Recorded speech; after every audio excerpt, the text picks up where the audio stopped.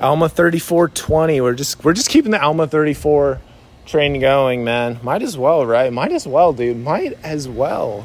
No need to stress about this. It's like, we'll find our way. We'll figure it out. I'm a little bit behind in uploading right now, but it's like the podcast doesn't really have anybody listening except like 2 or 3 people maybe.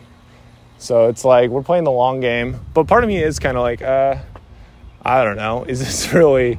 It's really worth my time, but I feel like it is. I don't know. We're enjoying it. And it doesn't take very long either. It does lift my spirit. So, cry unto him when you're in your fields, yea, over all your flocks. I used to dig up potatoes in Idaho, and that was a couple years ago.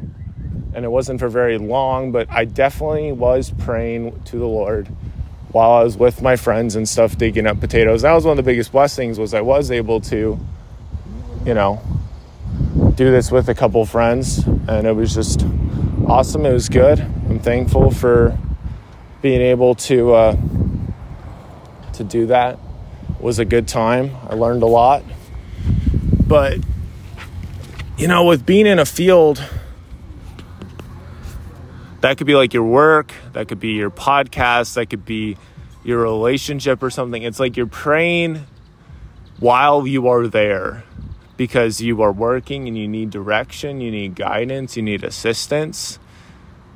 It makes me think of like Jacob 5 about how the Lord labored with the people in the vineyard. He was working with them. And that is the case with Adam and Eve. And it says it Genesis somewhere maybe, like how Eve was laboring with Adam. It's like that's beautiful. That is a really beautiful thing. They were working together. They're helping each other out.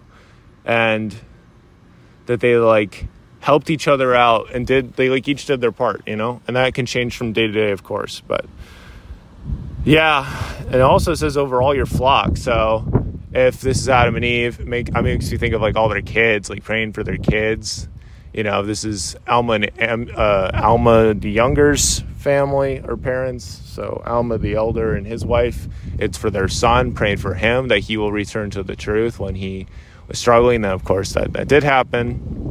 But there's a lot of prayers. There's a lot of praying in the fields, because we want the Lord to transform our fields, right? And the Lord will do that, and that will change.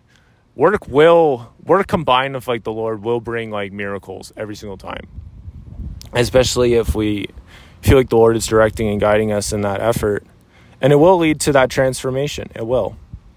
It is going to take time, though. That is a part of the equation. That is a part of the faith equation. Is that okay? You recognize that the Lord's way is better. Not only is it higher, it's definitely better than your way. And so you just kind of trust him with it. You trust him with your field and trust him with your flocks. It's not easy to do. There's a couple times in Idaho where I got to chase a goat. That was a lot of fun. I got to chase a goat once or twice because I needed to. That was a way to help out God's children. He's like, hey, I'm trying to catch this goat. And I was like, okay, I got you. And I was really more there to chase him and help him to slow it down a little bit. I don't know how much I really did. It was a fun experience though. But I think a lot of it does come down to being open to this stuff. It's when when you're in the field or you're doing this thing and the Lord gives you a prompting in the moment to do something that maybe is a little uncomfortable, but it could really help. It's